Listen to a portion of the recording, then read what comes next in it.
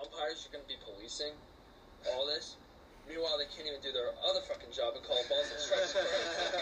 So, it's just a kind of a mess. And for me, Rob Manfred is just a fucking loser.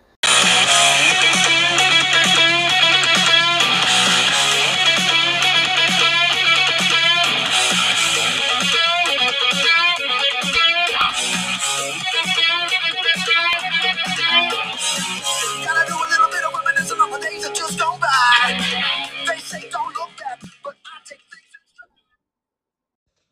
All right, welcome to another episode of Clubhouse Convos, episode 17. And for the first time, we're all together. We did it. With a microphone. It's amazing. It is crazy. Happy, very happy. But it's Friday night. How was your week, gentlemen? Pretty good. Saw you both on Wednesday night. Yeah. Yes, sir. Red Sox game. Yeah. Got clapped, but it happens. It happens. Yep. Bruins also lost Wednesday night.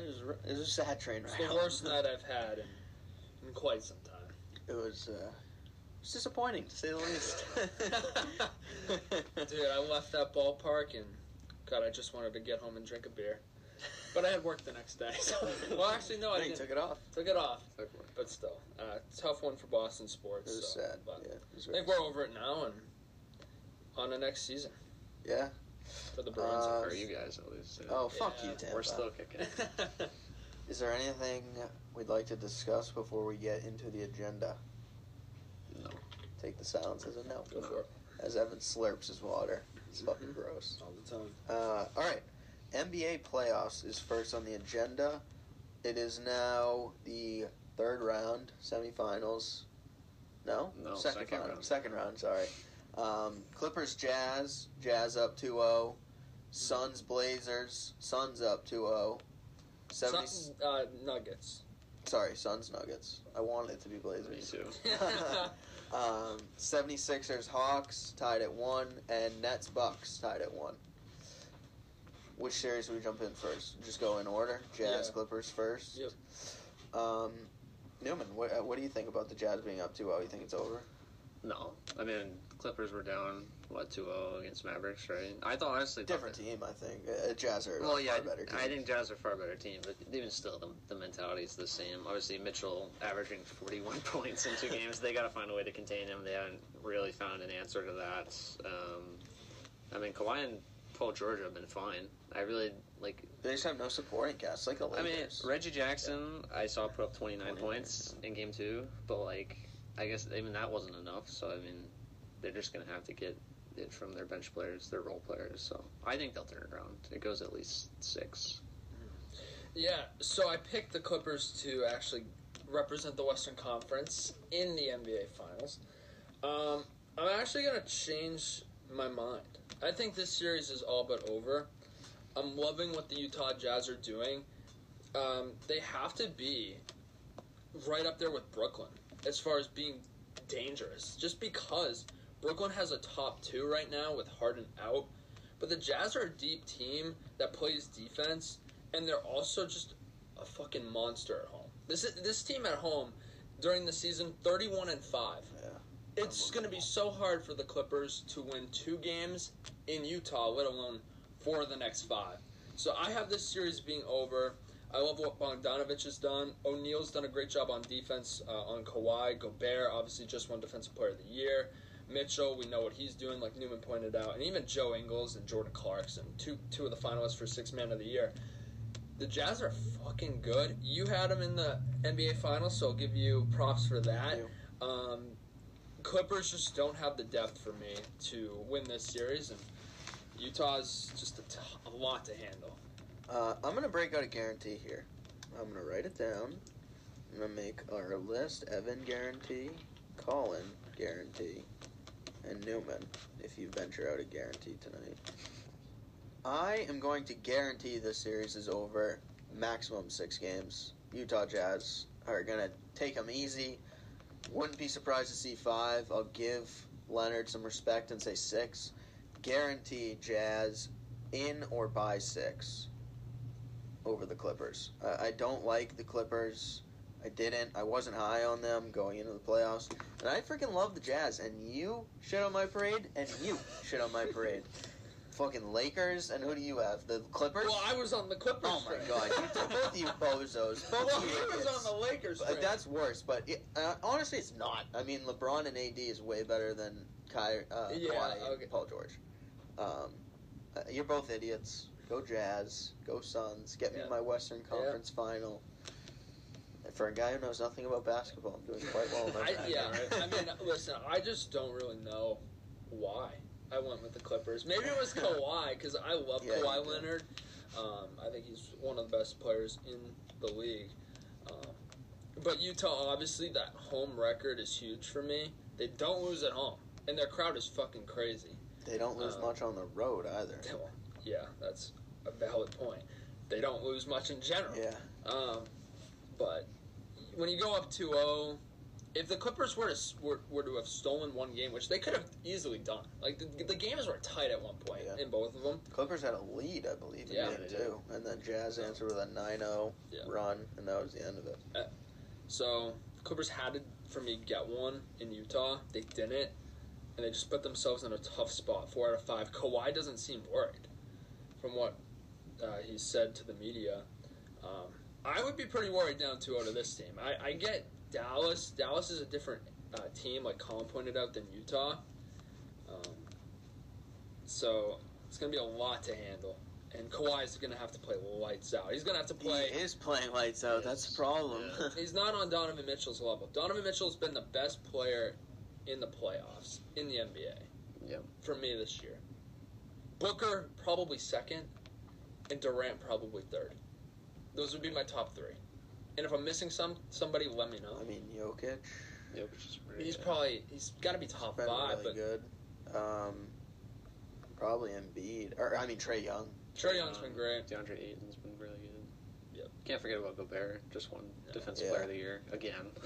Yeah. It seems like that's just his award Yeah. now. Yeah, this is award. Shall I move on to the next series? Yeah. Suns, Nuggets. Suns up 2-0. What are your thoughts, Newman? I feel like we're all going to agree on this one pretty quickly. I think it's over. Yeah. I mean, the Suns just look fantastic. Ayton has elevated his game, 20 and 10 in game 1, 15 and 10 in game 2. Booker, consistent as always. Chris Paul, 15 points, 15 assists for the third time in playoffs. No turnovers in that game 2. That's incredible. I would like to guarantee that the Suns, I'll walk back on my Lakers after the Suns beat them. The Suns will win the whole thing. Whoa! Wow. Big boy. Chris Paul rides off. He gets his ring. Booker gets his ring. Does Chris Paul retire with a ring? I know he wants to run it back already, I think but he'll run it back. I don't know. Getting a I- ring would change things, though. I don't think he'd retire. Getting a ring to me is like, well, he probably says, well, I've done everything now. But then again, like, It's the love of the he's game. looking for 3 years, so he's obviously feels like he's got more He's to do. young for the future, What are your thoughts, Ev? Yeah, Kind of a wild- pretty similar to Newman. Like you said, you thought we'd all agree here. Excuse me. I think this series is over. I mean, Phoenix is just a different breed. I mean, so far within the 2 games, they've scored 122 and 123. And their high scorer in either game is Mikal Bridges, 23 points. So they're really spreading out the love on offense. They got like 7 guys who are putting up like at least 13 points. And Booker in the last game had only 18. And they're still having the success that they're having. Again, this is another great team at home. So you look at the fact that Denver has to win 4 out of 5. Phoenix was 27-9 at home this year. And we saw what they did against the Lakers, really played well at home. Obviously lost game 2, I believe, but other than that, they won all the home games. For me, they're better coached. Not a knock on Mike Malone, but I just think Monty Williams should have won Coach of the Year, didn't. It's a disgrace. Which is a disgrace. I don't know why people are voting for Tom Thibodeau. I mean, maybe for 3rd place, 4th place, but not for 1st. So for me, this series is over. You know, I only like to guarantee stuff that's kind of maybe outlandish. So, you know, I guess I'll guarantee Utah and Phoenix to win their series. It's not very outlandish. It's not, I mean, I don't know. I'd say, and to make it a little more interesting, let's say, in 5 games Each. max. Yeah. Okay. I mean, I just don't think Yeah, that's LA or Denver. I get the home. If I were to pick a team that has a better chance to come back, Newman said it. He doesn't think the Clippers are out. I think the Clippers could get a game or 2 at home, and that would obviously change things for me. But I think Denver's all but done. Yeah, I won't really speak to it much. I think everything's been said. I'll go Suns in 5. Not a guarantee, just a prediction.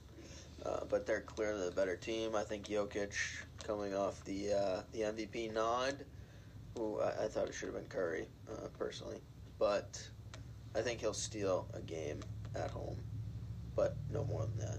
Suns in 5. Yeah. Let's go Suns. Flip over to the East, Sixers, Hawks. I think this has been probably the most entertaining series. Both Eastern games series have been much better than the West. Yeah. 76ers lose game 1 at home, come back, answer, win game 2 at home, going to Atlanta tonight, I believe. Yep. What do you guys think? I think this is a little closer than people anticipated. I mean, after the game 1, I was like, holy shit. I thought it was going to be a straight, 5 games. I mean, it still could go 5 games, I guess, but I'm not looking that way. I mean, like, Trae Young, what he did in the first series, he's not scoring 40 points. It was Collins and Bogdanovich each put up 20 in game 1. Obviously, the Sixers kind of figured that out in game 2. They combined for 22 in game 2 in the loss. So I think the Sixers have kind of figured it out. Embiid averaging 40 points. Looks like a menace. Could have definitely won MVP as well.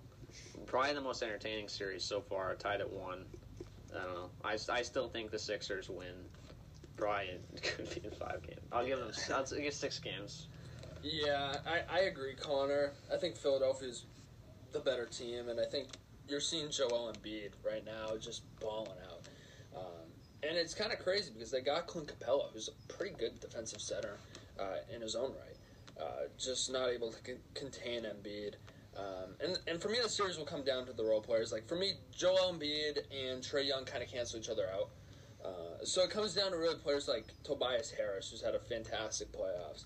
Bogdanovich, Gallinari, Collins, Seth Curry's been great for the Sixers. I think 20 points in both games. So for me, it'll come down to that, but I think the Sixers are just the better team here. They were the 1 seed for a reason, and Atlanta, yeah, they had a great series against the Knicks, but I think all good things come to an end, and I think you might see Trae Young maybe start to struggle a little bit. It wouldn't surprise me if he had a couple bad games. When I say bad, I mean like maybe 20 points, like not going crazy. Yeah.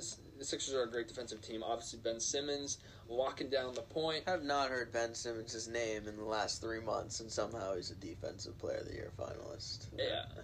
I mean, he just doesn't do anything on offense. I But, think he's one of the most overrated players in the league. I agree. But I still think Trae Young's going to have a couple duds, and I think the series is over. So for me, I'm going to go Philadelphia in 5. I think they'll win out. I think it's going to go to 7. I think Trae Young's going to light it up. I think he's going to get hot. I do have 76ers still advancing. They are certainly the better team. Embiid is the best player in the series. No disrespect to Trae Young, but I don't even think it's that close, personally. Embiid just dominates on all facets of the ball. Offense, defense, rebounding. Like, he does it all. Great leader, even though I dislike him. And not a knock to Trae Young, but he's just really an offensive threat. But yeah, it's been, entertaining to see on my Instagram feed. I wouldn't watch it, but yeah, I like Trae Young. I like the Hawks. They're a good young team. I think they have, with this core, a 5 to 7 year window if they can keep everyone together of contention. I think they're one other star away from being in that top tier of contenders. I like John Collins a lot. I wouldn't consider him a star. The only player I would is Trae Young. And even still, he's young. He's got a lot of room to grow. So, yeah, I like the Hawks. They're definitely up and coming, but I'm going to go 76ers.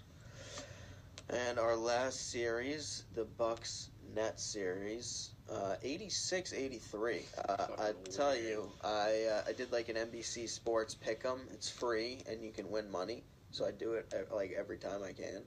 And I had like 122 to 117 as the final. It's off by like 40 points on each side. So like 80. Yeah, combined. it was off big time. But yeah, I think this series is almost a little closer than people expected.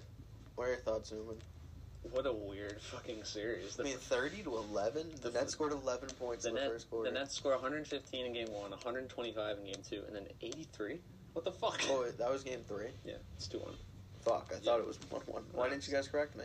Oh, well, I didn't even I know. don't think you said 1-1. I thought I said 1-1, like when I introduced all the I series. don't know. I don't think you did. I think I would have heard you. Yeah. We'll have to rewind the tapes. It's, Yeah, so it's 2-1.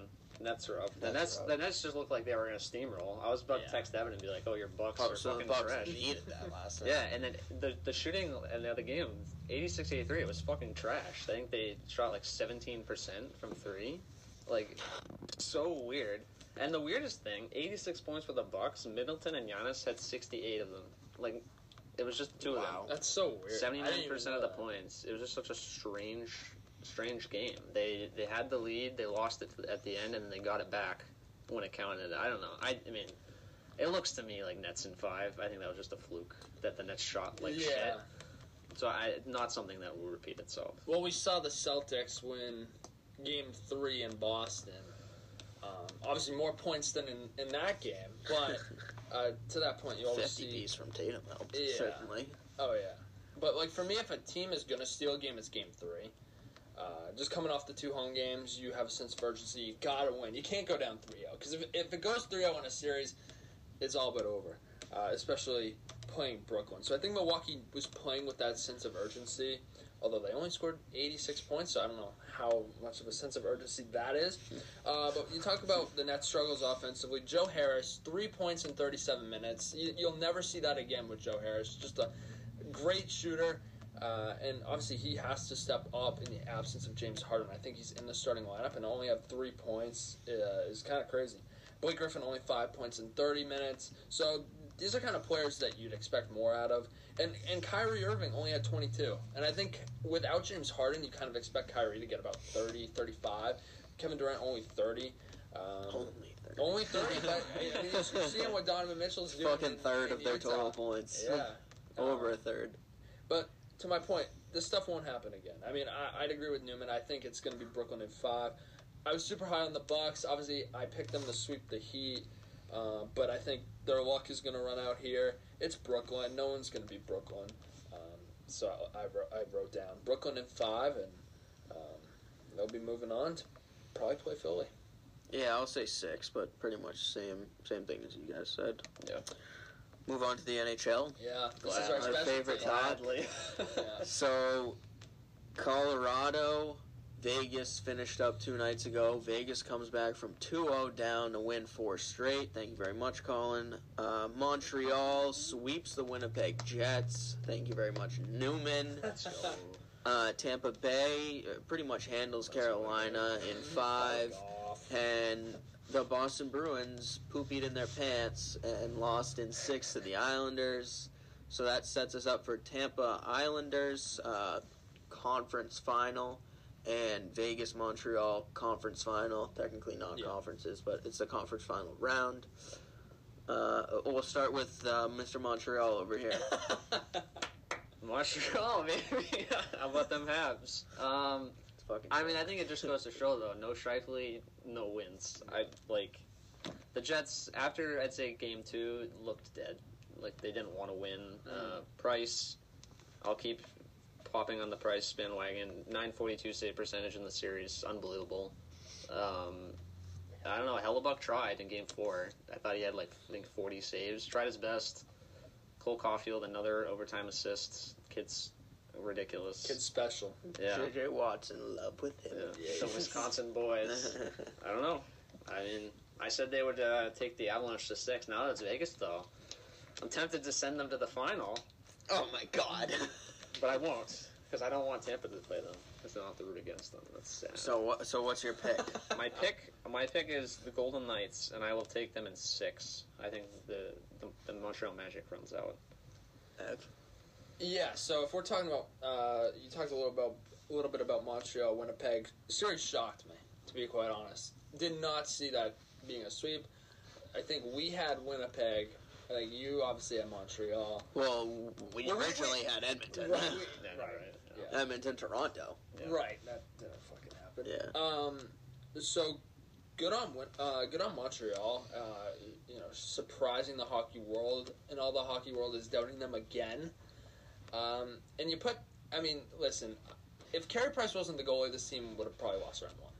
So to your point, we doubted. We playoff did. Price. I shat Price. on Carey Price. Yeah. I said since 2017 he sucked. And he has. He's He's actually won like 15 good game stretch. I know. So fuck off, Carey Price. Yeah. To preview this series, though, for me, Vegas is obviously the far better team, in my I opinion. was just gonna say a But little. I think I'd take their depth a little bit more, although Montreal's fourth line. Corey Perry, what a series he had against the Jets. The dude's throwing it back to when they won the Cup in, 2007 or something like that. Like, good for him and the rest of their depth. I think Deneau really stepped up, and, Caulfield, you mentioned Suzuki, Anderson, Toffoli. Everyone was producing for them. But this will be obviously a much harder series. I love Vegas' defense and goaltending. Love Fleury. I love the young defense. I'm a huge Shea Theodore and Alec Martinez fan. And not to mention they have Pietrangelo, which is huge. And the Carlson-Marchessault Smith line. One of the most underrated lines in hockey. They're Fucking really red heating hot. up. Wild Bill, 11 points in 13 playoff games. So he's really finding his groove. Scored last night in the decisive Game 6. And for me, it's a huge coaching advantage for Vegas. Peter DeBoer's been to the Cup Finals with New Jersey. San Obviously Jose. all that success with San Jose, went to the Cup again against Pittsburgh, although they lost again. I think Peter DeBoer is one of the best coaches in the league. I don't think he gets enough credit. And what is his name? Dominic Ducharme, great coach. He should get the job, but I think he might get outsmarted in this series, and I think it's a big advantage for Vegas. I have the Knights in 5 games. Moving on. I think one thing that's overlooked Vegas is you go from a guy like Gallant who led you to the Cup right away, and then it's like replacing Gallant with a doppelganger, just as good of a coach who has experience. It's like Vegas never really missed a step during that transition when Montreal plummeted down the standings after the firing, and then turned it around. Right. Also, are we going to talk a little bit about Colorado, Vegas, or should I just... Yeah, go ahead. All right. So if I were to pick a loser of the week that I could honestly toss in my garbage can, it would be the Colorado Avalanche defenseman, but in particular, and I hate to do it because I had him on my fantasy team and I'm a huge fan of his. Sam Girard looked fucking lost all series long. Watching the highlights on Sportsnet and Gary Galley, the color commentator for Sportsnet, just ripping him. The dude, he's for some reason on one of the goals last night just not even, he's up with the forwards. And if you combine games 3 through 6, Sam Girard -9. -9. He was a -3 in Game 3, -1 in Game 4, -1 in Game 5, and a fucking -4 in Game 6. Was he on the ice for a goal in those games, For Colorado goal? Yeah. I don't know. couldn't But have been. you There's no can't be a -9 and be getting 20 minutes a night and being a top defenseman. Thank God they were playing Devon Taves with Cale Makar. But then you look at Makar, -2, 0, -1, -1. The defense was awful for Colorado. In particular, Patrick Nemeth, too. Looked awful. It's Patrick fucking Nemeth. Awful. So many bad turnovers that led to Vegas goals. So Graves looked bad on one. Graves looked bad. He's on here. He was a -6 in the series, or in those 4 games. So, but Sam Girard, man, you're my fucking loser of the week, and you belong in the trash can for your performance with games 3 through 6. And I think Jared Bednar probably ripped him a new asshole because he's not shy to rip his players. No, he's not. Yeah, I have a couple things I'd like to say about the Vegas-Colorado series. Number 1, I picked Vegas. Everybody said I was dumb, especially when Colorado went up 2-0. Happy I stuck with my pick. Happy I had faith. If only now I could change them to my Cup winners, because I had them losing to Carolina. You know what? Fuck it. You can change it. Here's a call-in guarantee. Yeah. Fucking Vegas wins the Cup. Let's go. Call-in guarantee. Vegas winning the Cup. Their hot line, their best line, Sorry, I can't fucking speak it right. Their best line is red hot right now. Their defense is so deep, so good. Their depth scoring has been phenomenal throughout the playoffs, as I predicted. Their defense is great. I mean, they're so complete. The coaching, as Evan pointed out, is great. And the other thing I wanted to talk about is Nathan McKinnon. I don't know if you guys had the chance to watch the presser last night. I watched it this morning. Just 3 minutes of Nathan McKinnon wanting to shoot himself in the face. Pretty much. Could not have been more of an asshole to the reporters. Could not have given less of a shit. And I feel for the guy. Like, he makes a great point. Going into my 9th year, and I still haven't won anything. And winning, sorry. Fucking thirsty. Hydrate or die. Talking too much, my spit's all congealed. When you're one of the best, if not, I mean, people are talking about him as the greatest player on the planet during the first series and games 1 and 2. And still, he had 10 points in the series. Like, he was still a huge factor. I don't get how Colorado can't figure it out in the playoffs. Their roster is so good. They're so deep. Their first line is second best in the league, in my opinion, behind Bergeron, Marchand, Pasta. Yeah, I agree. It's just like you got Cale Makar back there, who's somehow a Norris finalist. We should talk about that as well. I don't understand that at all. But I don't get it for Colorado. Grubauer, I haven't seen much of the highlights, but I have to imagine didn't play well to give up In Game 6, not a lot of goals. Yeah. It's just kind of sad. I'd compare Nathan McKinnon to a Mike Trout right now. I mean, he's just being wasted in Colorado when he shouldn't be. He has a far better situation than Mike Trout does, so I don't think it's to that extent. But definitely a waste of talent. But fucking go Golden Knights. I think they're going to walk all over Montreal. I don't think it's going to be close. And no sweep. 5, maybe 6. Just because of Price. I will say Price has been phenomenal. Great prediction, Newman. But to me, the question about Montreal is, like, think about all these guys that are playing huge parts. Joel Armia, Paul Byron, Brendan Gallagher. Who are the other morons who played? Corey Perry. Like, old guys that really haven't done anything in the regular season, and they're turning it on for the playoffs. All the credit in the world to them. I just wonder, how long can they keep it up? Yeah, well, I mean, one more big one, too. Eric Stahl has had a great playoff. Yeah, so these are guys great deal. But, like, they're great veterans that know how to play hockey. They understand what playoff hockey is. They know how to get it done, clearly. And the young guys have been great, too, as Newman pointed out. Caulfield seems like he has an assist on every OT winner. Suzuki's a fucking speedster out there. Kotkaniemi's playing well. And the defense has been really good, even without Jeff Petrie in Game 4. So it's just been a really great effort from Montreal. I don't want to say that Vegas is going to walk all over them, but I think Vegas is just far better. They score more goals. I still will give Fleury the advantage, even though Price has been phenomenal, just because, as I pointed out, Price has just not been what Fleury has over the last few years. I'll go Vegas, but I'm happy for Montreal. It's good for hockey that Montreal is good again. Good, yeah. It's good for hockey. Yeah. Flip over to the other side, talk about Tampa Islanders, and also if we want to talk about the previous series as well. Yeah, we can. Yeah. Mr. Tampa? Mr. Tampa. We did it. I had little faith, but I know, you didn't even pick him to make it out of the first round. Well, what an asshole. I mean, I personally would not pick against my team, although I did. well, eventually. I figured it's too, an but official first pod round. now. I got to take it seriously, so I gave the extra Yeah. Florida. But That's Tampa turned it on in the playoffs. I mean, I'll be real. We had no business winning games 1 or 2 against Carolina. Criminally outshot. Vasilevsky 970 save percentage. Stole us both. Poor Alex Nedeljkovic. Got no run support in any of the 3 games. I combined 2 goals in the 3 games he played. He looked fantastic. Just sucks. I thought the Canes were probably the better team in the first 3 games, and then Tampa kind of figured it out, turned it on down the stretch. Look very good. I'm very high on them now that I wasn't earlier. I'm sorry, my team. Kucherov looks great. Braden Point, I know we all love Braden Point. Unreal. He's unreal. But don't count the Islanders though. Took us to 6 last year. Overtime goal away from taking us to 7. So I won't count out the Islanders and Barry Trotz at all. So, what's your series pick? My series pick: Tampa in 6.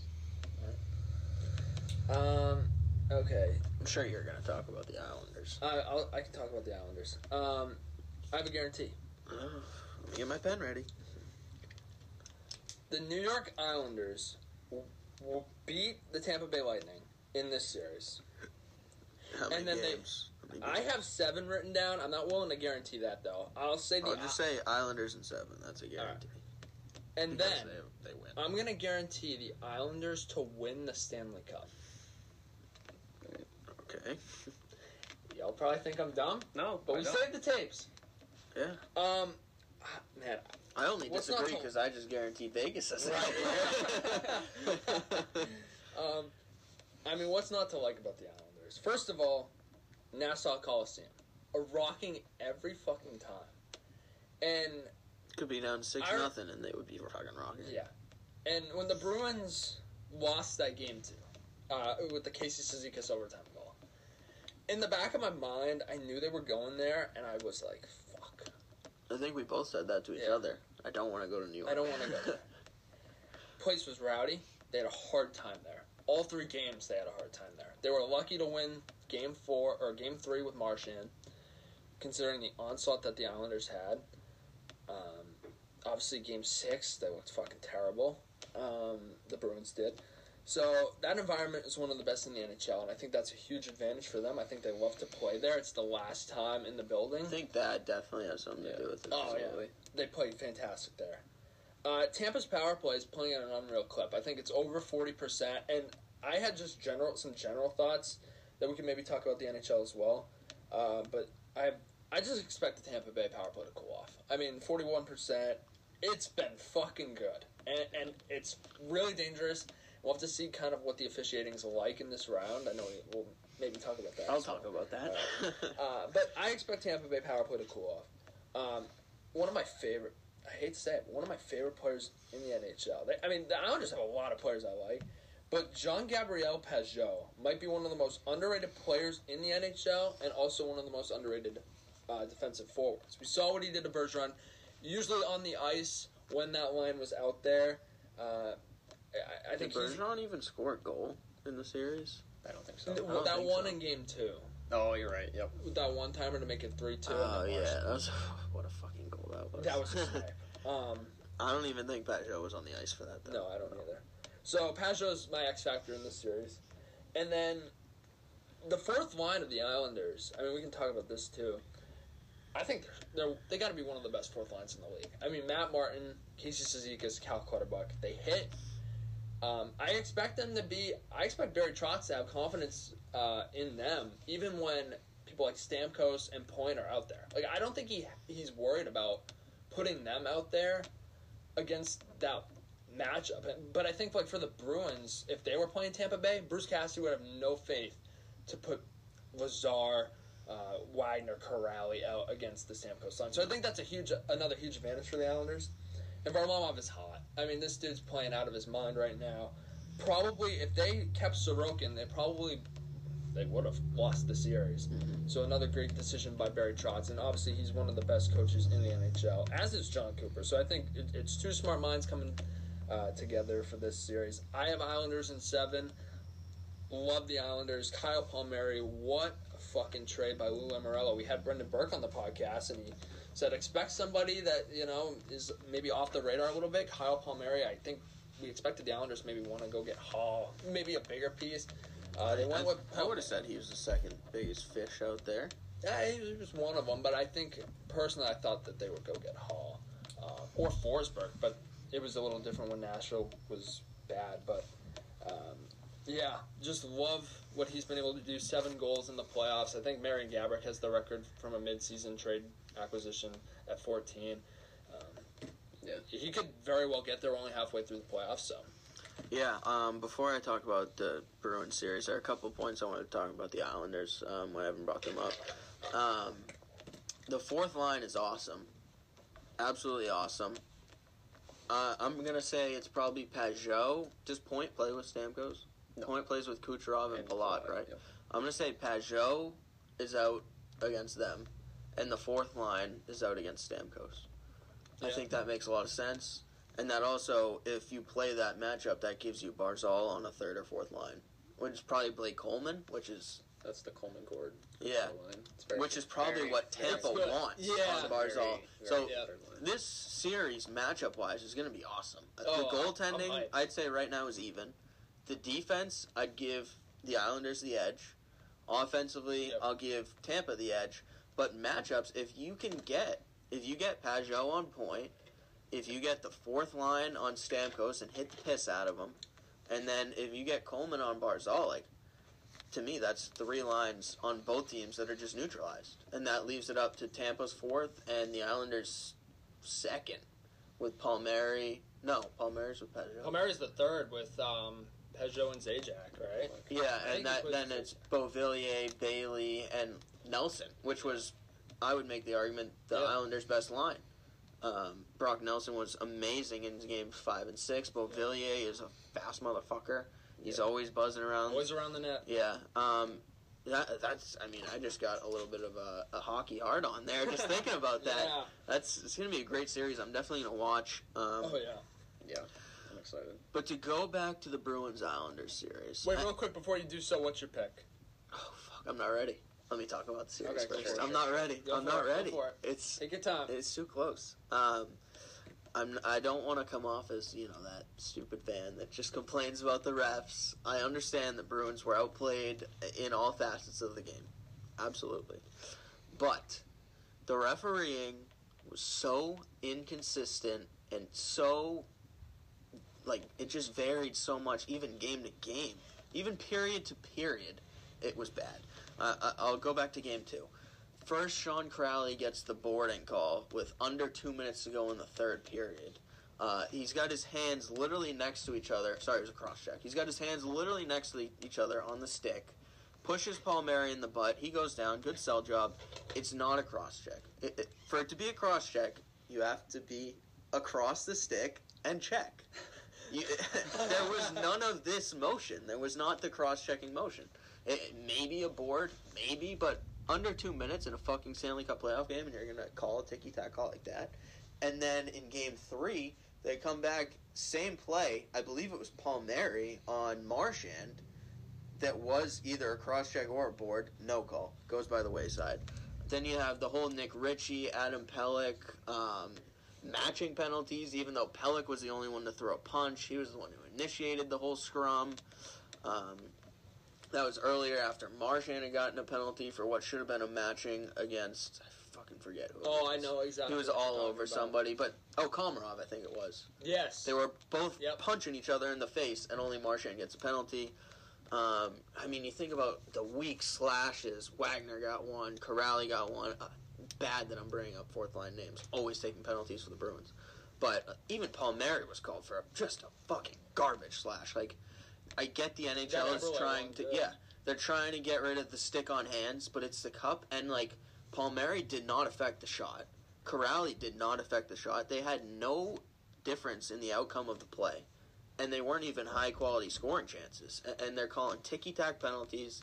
The Bruins' power play sucked ass without Carlo and Miller. It's obvious that they need some physicality on the back end. Yeah. Sorry, what did I say? Power play? Yeah. I knew what you meant. Well, their power play sucked ass too. I It thought didn't was show so up. good. I didn't think it showed up in It was games only 5 5 or or 6. I mean, they got. I guess game 5 they had a couple to come back, but still, in game 6, I know they only scored once on the power play. Yeah. That was the first one. Real quick, can I just jump Yeah. in and add something? You come up with a bunch of examples. I mean, another one that comes to my mind is you talk about the cross check with Corrali. You the look fucking at, you look elbow on McAvoy in game Well, yes, 6. that- That was the worst one of that was all the of them. worst one. After the whistle in the face, and it's not a penalty. But then you also have, you talk about cross checking. You had Matt Barzal in that battle with David Krejci. Just boom, 4 cross That checks. was worse. And then Krejci Worse. gets one for... Sure, shoved his stick up his balls. You shouldn't do it, but fuck, man, he's fucking pounding him. It's a Yeah, I know, penalty. right? One more that pissed me off was the delay game miss call. Oh, I mean, that Such would a have been pivotal a point, huge too. power play. yeah. And they were down 2. They obviously got one back. And then Bergeron went and took Yeah. the same penalty. Yeah. Yeah, Right, it just... you'd never see. It sucks. It sucked. The officiating, not even in just this series, just all across the board, has been poor. But just Yeah. watching, Yes. it seemed exemplified to me. 'Cause that's Yeah. not the word. No, I agree. As someone with no stake in the game, like, I would normally think you guys were a bunch of babies, but I watched it too. You guys No, are 100% it's- right. yeah. Like, but to credit the Islanders though, I feel like Their power play made the most the of it. Islanders of any team in the NHL make the most of the little opportunities they get. Like Yeah. every time I feel like they got a scoring chance, they scored. Like and it sucks Because they get so few. yeah. And I think, honestly, this is probably one of the first series I've watched where I don't think the better team won. Like, honestly, I thought the Bruins were the better team in the first 4 games. Maybe even part of the 5th game as well. And Third period of the 5th game. the Islanders were just able to hang in there and score the fluky bounces off the deflections and all that shit. And I mean, I guess the PK for the Bruins didn't come up big when they needed to. Rask couldn't make a big save to fucking save anyone, which is tough. But For me in that series, the home team should have won all 3 games, and we should be going to Game 7. Yeah. yeah, 100%. Yeah. Because you had the Lazon unlucky pass. The or Clifton the- off the skates. So you had that. So for me, the Bruins were dominating OT to that point. That was a backbreaking goal. Like we said, we were like, fuck, now we got to go back to New York tied. Yeah. Home ice advantage is huge, especially for the Bruins. They play so good at home. They feed off that crowd. And so do the Islanders. So you go back to, I think the Islanders were probably the better team in game 4. I'm trying to think, what was game... Game 3, three was the the- Islanders dominated the overtime, and Marchand Yeah, scored right, that. so the- Bruins were dominant all 60 minutes Yeah. until they got to the overtime. I thought the Bruins played maybe the best 180 minutes of regular play that they did all year in games 1 through 3. Considering how the game went, though, in overtime, thought the Islanders were going to win. Yeah. Marchand scores 2-1. Then game 4, I thought the Islanders were probably the better team. They had the better, in my opinion. That was the game Pasta. And that was the turning point in that series for me, was that Pasternak miss. Because it could have made it 1-0, then you get... it was just... Would have it was been a mess. power play goal. The Yeah. Bruins got 2-0. Right. It's just a whole different game. Game 5, outshot them like 44-19. That was at home. Should have won that game. And then you go back, and the Islanders were the better team at home in Game 6. So I think we should have a Game 7, and I think the home teams should have won all 3. But Just a couple other points. I know we've been talking about the Bruins for a while. You want another fucking loser of the week? Matt fucking Grzelcyk. Yeah. I love the guy. Played piss poor defense all series, really. He's playing on the top pair with McAvoy, who is an absolute wagon. He's going to be top 5 defenseman in the league next year. He's already in my Norris stock next year, McAvoy. So good. But Grzelcyk, he's up there. Not that McAvoy can't provide offense, but McAvoy is playing that top defender role. Grzelcyk's able to take some more risks offensively because McAvoy is so sound defensively, and Grzelcyk doesn't do anything on offense. Yeah. And defensively, he sucked. Game 6, he was miserable. He was terrible. So that's a loser for me. Yep. The other loser is the 4th line of the Bruins. Lost Lazar in Game 5. Trent Frederick, what a poor guy sitting on the bench. Like, I thought he box, should have yeah. been in. Yeah, press box. I thought he should have been in. Wagner, I understand the physicality, veteran presence. Like, he's been there. He knows what he's doing.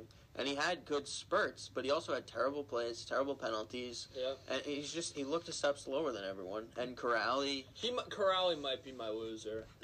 no. He took a couple of wishy-washy penalties that probably shouldn't have been called.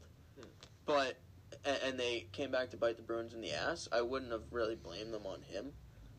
But it's a guy that has scored clutch goals in the playoffs in the past for the Bruins. You think about 2018 run. The 4th line was their best line. They came up when they needed it. They played great lockdown defense on the top line, and it's just not that kind of line anymore.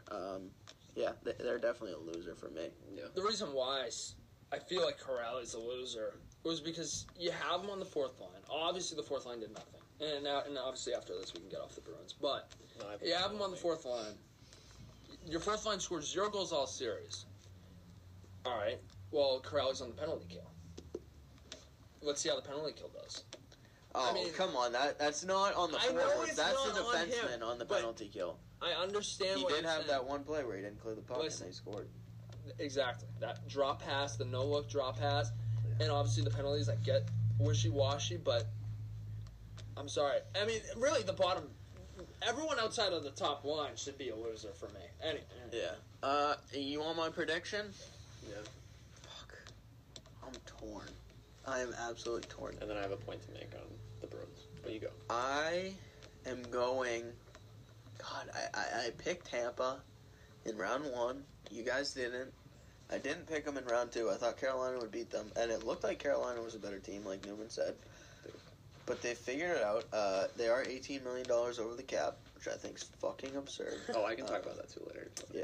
That's not true. It is true. I understand some of that money is to players that aren't playing, like Mary Gabbert and Franz Nielsen. Half of it is. But that doesn't matter. You took on those contracts to gain assets. And then, to me, that's just absolute bullshit. Sure, Kucherov, all right, I'll let it go. I've fought it for so long. I'll give it to you, whatever. It's how it works. But $18 million is fucking nuts. That's a fourth of the payroll. That's a fourth of the NHL salary cap. That's fucking crazy. Well, it shouldn't be allowed. It should not be allowed. But Islanders in 7. Oh, I have a quick thing to say. Islanders in 7. I have a quick thing to say. Oh, Islanders wow. in 7. Fuck Tampa. I mean, another winner here is Connor for picking him up, and he's just going to keep him. What? I picked him in fantasy. Kucherov? Yeah. Oh, fuck you. I'm gonna keep him. What an asshole. I hate you. Anyway, your point. Well, just quickly, I did research that the year the Blackhawks won the Stanley Cup, they did the same thing with Patrick Kane. He was on long-term. Yeah, but it wasn't $18 million over the cap. Well, either way, I'm saying the principle is the same. The principle is the same. Because it's only $9 million that's Kucherov. And but I don't think Patrick Kane was making more than 9 at the time. The Maple Leafs did it last year, which no one talks about. With who? To Marner. To sign Marner, they put 8 players on long-term IR. It was bullshit. So, they're already fucked anyway. I'm saying it's... The NHL should be. My frustration is with everyone shitting on Tampa when their focus should be on the NHL. Institute a hard cap. It should. There should be a hard cap. I agree. So get out of our Twitter. It's not our fault. I ain't fuck on your your Twitter. But anyway, fuck your Twitter. On the topic of Twitter, I want to talk about the Bruins Twitter real quick. Okay. Because every year in the playoffs, I go to Bruins Twitter, and what is it? Rask Oh my sucks. god, what Rask. a joke. Every goal, Rask is bad. And I'm like, alright, I'll give you the benefit of the doubt. So I went and looked, right? Because every year I'm like, Rask looks good. What is this bullshit? So this year, among goaltenders in the playoffs, played 4 games, Rask, on quote-unquote easy scoring chances, second best, behind Hellebuyck or something. On high danger chances, last. Doesn't make the big save when it matters. 500 save percentage on the big save. Yeah, I mean, that's a great point. I will also point out, it came out today. He played about half the year with the torn labrum. To put up a fucking sub-2 goals against and Incredible. A 930 save percentage is obscene without your fucking hip. Quite important to play goaltending, if you didn't know. But yeah, the Rask hate has never made sense to me. It doesn't make sense to me. He's an elite goaltender. Yeah, he is. What they would do without him is beyond me. We'll find out. No, I know. I guess you're forced to find out, which sucks. But free agent. Yeah. We're already about 50 minutes in. Let's quickly touch upon a couple things. I'm doing the 2-minute rant today, and then we'll get out of here. So, first thing I want to talk about, Julio Jones shipped off to Tennessee. Second rounder this year, 4th in the future for the Falcons franchise cornerstone for the last 10 years. Obviously made that gigantic trade to go and get him. Certainly paid off. One of the best wide receivers of all time when healthy. And I think back to, the Shannon Sharp incident. Julio's come out and said, I had no idea I was on TV. Really wanted it to be a private matter. And the Falcons had respected that, which to me says, fuck Shannon Sharp. I've never liked him anyways. Even more so, fuck him. I think that's bullshit. Shouldn't expose a relationship with a player like that on live TV. But great for Tennessee. I mean, they were desperate for a wide receiver, I felt. Lost Humphreys, lost Davis, lost Smith. I mean, a lot of offense gone in the offseason without much replacement. And to give up only a second, I'm disappointed Belichick didn't make the move. I did hear afterwards that a lot of teams were weary of the cap, including the Pats. It's 3 years, $48 million. Certainly a hefty price to pay for a guy inching towards the back 9. Obviously some injury problems last year, but still put up almost 1,000 yards in 12 games. The production's still there, and if he's healthy, Tennessee was like an 8-9 win team to me. I'd say 10-11 wins now with him healthy.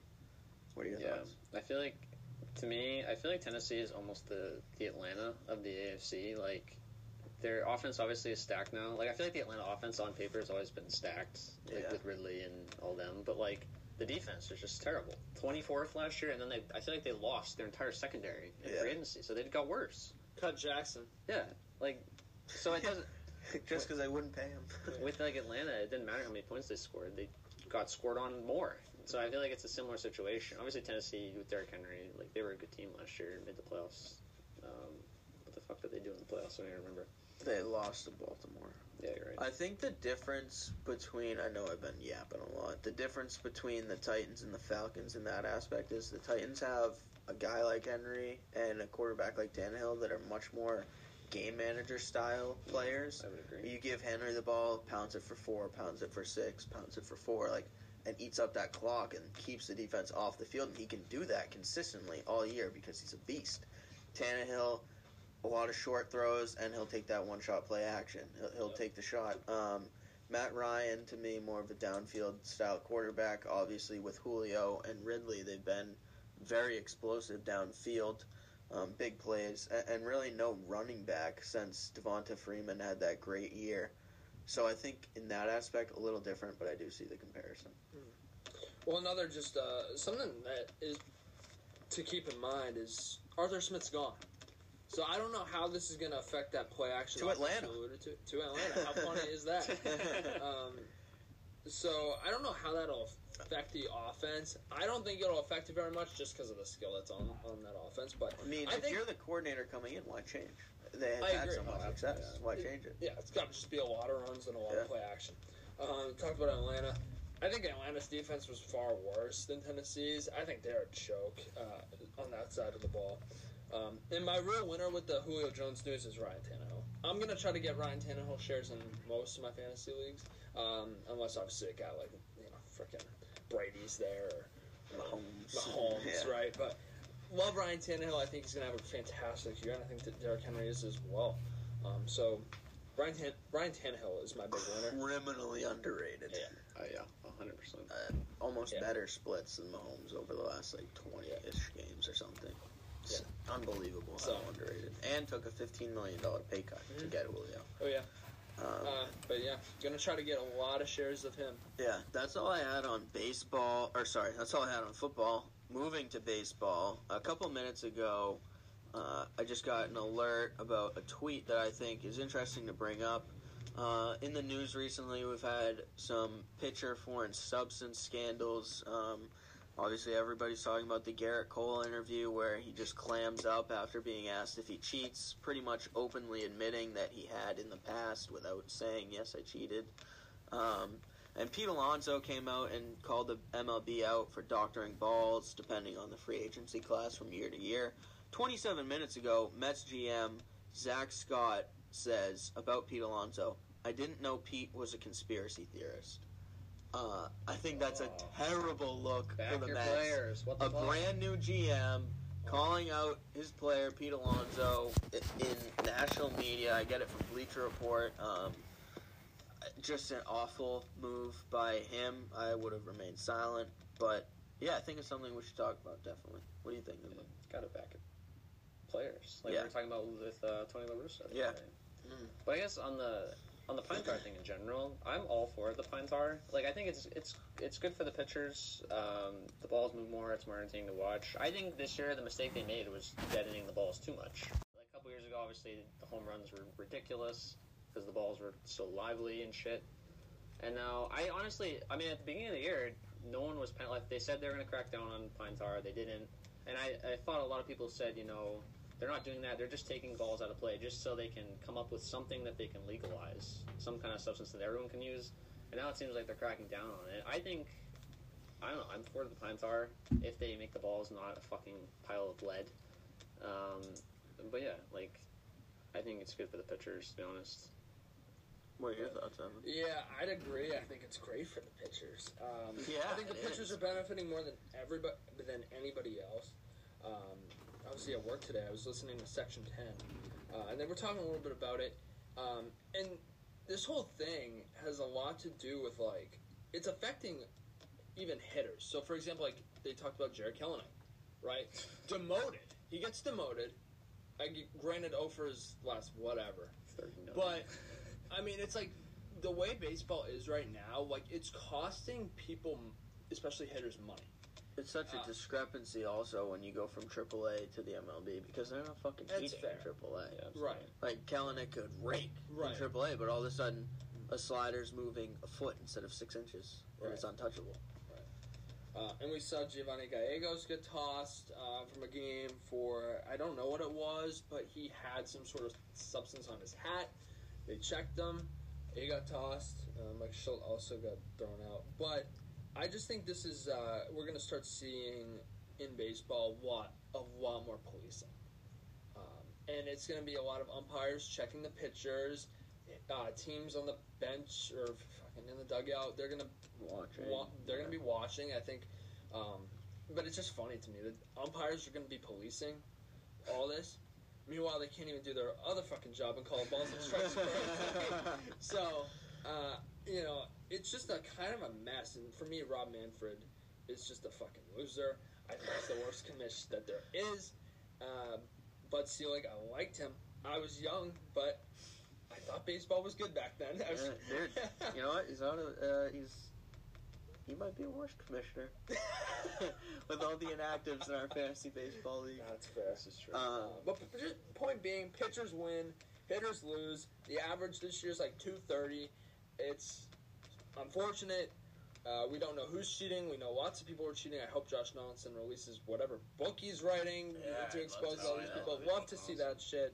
You know, it's bad for me. Yeah. It's bad for baseball. But like Newman said, pitchers win. That's the bottom line. I disagree with both of you. I don't think it's good for baseball. I think Well, about Donald. I said I don't think it's good for baseball. You said he said it was good for baseball, and you I said fucking it's good agreed. for pitchers. You said I think it's good for baseball too. Oh no, I don't think it's good. I don't fucking recall saying that. You did. I definitely recall Didn't he you say saying that? that, Yeah, you yeah. said that. Fuck me. Fuck you. You think about Josh Donaldson's teammate, Michael Pineda. I remember watching that game live in Fenway. The dugout goes, go look at him, and he's got pine tar on his hand or his hat or whatever, and he gets tossed. I saw the punishment the MLB is proposing is 10 games without pay. Yeah. For a starter, that's really nothing. It's 2 starts. So the team's not losing much. Obviously, 10 games without pay. It's about 16th of the season. Maybe a fine chunk of change for guys who make a lot of money. But really not that much in the grand scheme of things. I don't think it's a harsh enough penalty. I don't think it's going to deter everyone from cheating. And the other thing is, like, how old was that? What was McGuire and Sosa the summer of 94? Yeah, I believe so. So, fucking 27 years ago, the MLB was marketing the fuck out of cheaters, and now they want them all gone. Just an absolute 180. McGuire and Sosa could shoot needles into their arms on fucking second base after hitting a monster double, and the MLB wouldn't have said a thing. Juicing up all over the place. Everybody was at that point. And now all the hitters stopped doing that, and the pitchers started using shit, and now it's just flip-flopped. I know, what was it, 2018, they set the record for home runs in a year with those huge, wicked, easy-to-hit baseballs. But that was the summer of the home run. It was the Sosa-McGuire race. Everybody wanted to watch every single night. It was everywhere. And now it's all of a sudden the pitchers are dominating. It's 3-1, 2-1, 3-2, 4-1, like close, low-scoring games. And people don't want to watch that. They want to see home runs. That strikeouts are great if you're a baseball fan. Right. If you're a casual watcher just going to flip it on, you want to see a fucking jack over the monster. You don't want to see Bogart swinging that shit in the dirt, which he never does, by the way. Best shortstop in baseball. You can guarantee that. I don't think it's good for baseball at all. I think it needs to be stopped. I mean, to see the likes of Garrett Cole, a Cy Young winner, openly not saying I didn't cheat is kind of concerning. I mean, if you think a guy at that level is doing it, fucking everybody must be. Yeah. And he looked like shit the past 2 starts. Probably without it. Probably without it. Although there is one guy who I pretty think is not using it is Jacob deGrom. Yeah. I agree. Because his spin He's rates are just pretty disgusting. average, and his spin rates have never spiked ever. So He's just gross. He's just gross. Cole's spin rates were up big time. Humongous. They in dropped Houston. it, and then they... Houston must have cheated so Oh my many different God. fucking ways. Yeah. just a disgrace. Altuve were at the game Wednesday night. Got a sea of booze. Proceeded to hit a fucking jack out of Fenway Park. The place went dead silent. Some Astros fans just Yeah. flipping everybody off. Yeah. But yeah, I think it's bad for baseball. They need to fix it. They do need to fix it. About an hour in. Yeah, real quick, I just had some cool number, like just some MLB, like road home splits that I thought were pretty cool. That I wanted to mention. So the Rockies, as bad as they are, actually 20 and 14 at home. Hard place to win, too. Yeah. 5 and 24 on the road. Mets Jeez. 15 and 5 at home, 15 and 19 on the road. So big home field advantage at Citi Field for the Mets. Cubs 22 and 10 at home, which you probably expect. 14 and 17 on the road. They're in first place right now in the NL Central, and then you got the Cardinals 2 and 8 in their last 10, which I thought was pretty weird. So just some little nuggets there that I thought were pretty interesting. Yeah. Definitely. Should we do the 2-minute rant? Yeah, Somebody- take it away. Somebody want to throw a timer on me? I think we should add a timer aspect to just really solidify the 2 minutes. Yep. Make it its own little unique segment. So when Evan starts it, I'll go. All right, go. All right, I'm going to talk about golf. So PGA Tour last weekend, Memorial Tournament, Jack's Place at Merrifield, fucking awesome golf course. John Rahm goes out, tears it up. He's 18 under after Saturday, up 6 on the field, just dominating, playing unbelievable golf. An ace on Friday, and it comes out 30 minutes after his round that he can't play on Sunday because he tests positive for COVID-19. Number one, why the fuck isn't he vaccinated? Number two, if your golfers aren't vaccinated, why the fuck are there a million maskless fans running around? And number three, like, how do you even let that happen? They find out mid-round, they let him finish the round, which is almost worse in my opinion. You let the guy think he's going into Sunday with a 6-stroke lead and then shoot him in the fucking face when he gets off the 18th green. Just a joke. Rahm watches a million and change go out the window. Cantlay wins in a playoff. At 13 under, 14 under, I think, Rahm easily would have won. It just sucks for golf. Golf had done so well through the pandemic. They were the only sport that was really able to continue a season throughout. There were really never any issues. Obviously, some withdrawals here and there, but no huge outbreaks and no real problems. First sport to come back with a considerable amount of fans. Pretty much every tournament's at full capacity now. It's just a bad look. The pandemic should be over. It should not be affecting sports anymore. Everybody should be vaccinated. I know John Rahm's a European, might be a little different, but still, it's just a problem that should be fixed. And with my last 25 seconds, I would like to point out 19-year-old girl won the Women's U.S. Open last weekend as well. That's fucking nuts. You two are older than her, and she just made like $1 million. She's my age. That's fucking crazy. Congrats to her. I don't know her name. I apologize. But that's awesome, and that's the end of my rant. That's how it should be fucking done, boys. Great. Thank you. I like the official timer. Thank you. That's a nice touch. Should we wrap it up? Yeah. All right. Pleasure to do this in person. It was great. A lot of fun, and we'll see you next week. Put your tears away, and no fear today. You can drive off towards that summertime sunset. Sweat your way done yet. Take the keys, leave the regrets. Write your letters, place your bets.